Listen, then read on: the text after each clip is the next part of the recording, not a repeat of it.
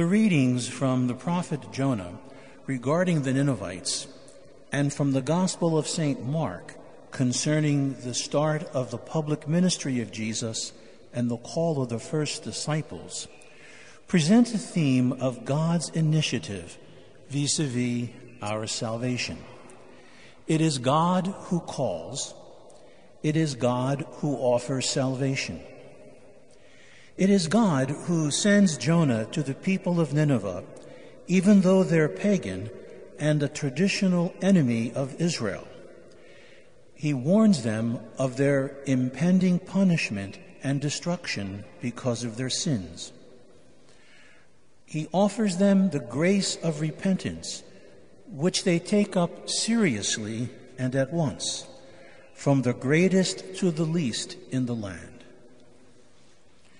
They listened to God's call to repentance, to his love, mercy, and forgiveness voiced through the prophet Jonah. The Ninevites humbled themselves in God's sight and immediately repented.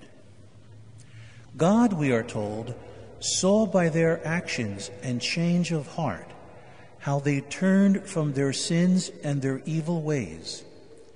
God repented of the evil that he had intended to do to them.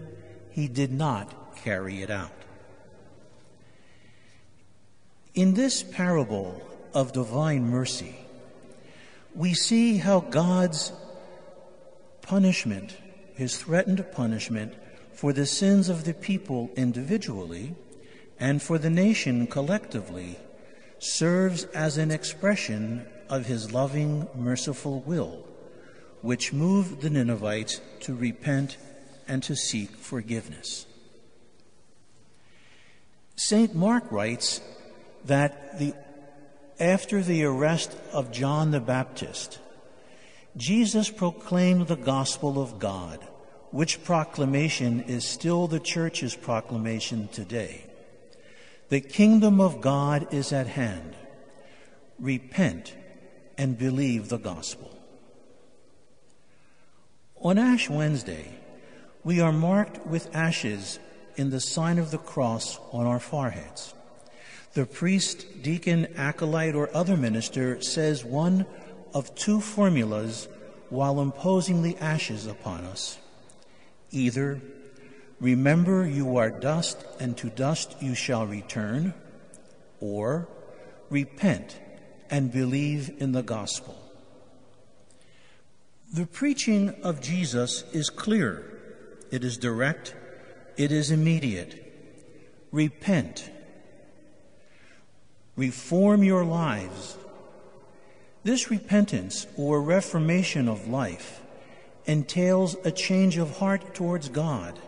It entails humility, which must necessarily be reflected in the actual goodness and deeds of our lives.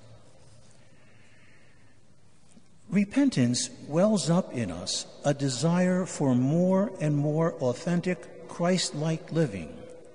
That is, that we prefer nothing to the love of Christ, and that we would conform our lives to be following the example given us by Jesus. It involves a dedication of our lives to Christ, this at the heart of our daily lives with each and every situation. It opens us up to be changed and to be transformed in Christ.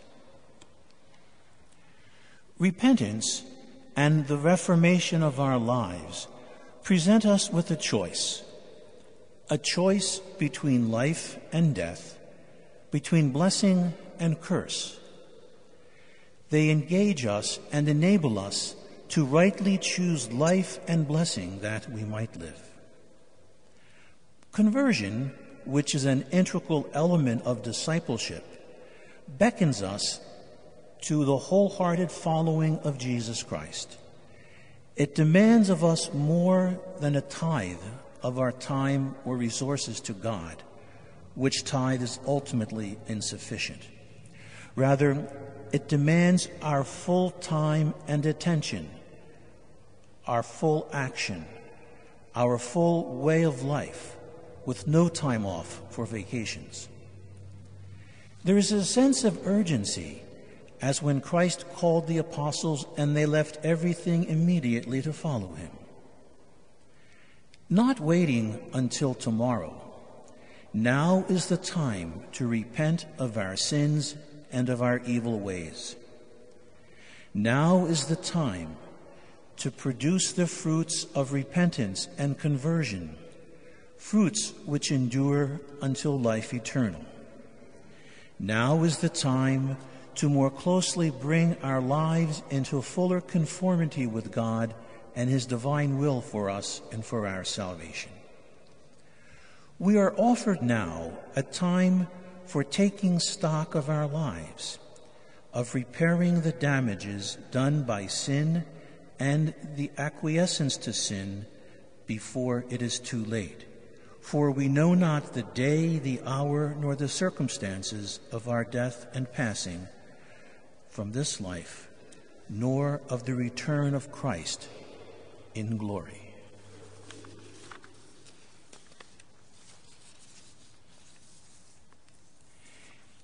It is time to set aside our sin and to set things right, to wash ourselves clean, to put away our misdeeds from before God's eyes. Though our sins be like scarlet, the prophet Isaiah reminds us, they may become white as snow. Though they be crimson red, they may become white as wool. Through our celebration of the Holy Eucharist this day and the life-giving Word of God, may we truly heed Christ's proclamation, "The kingdom of God is at hand. Repent and believe the gospel."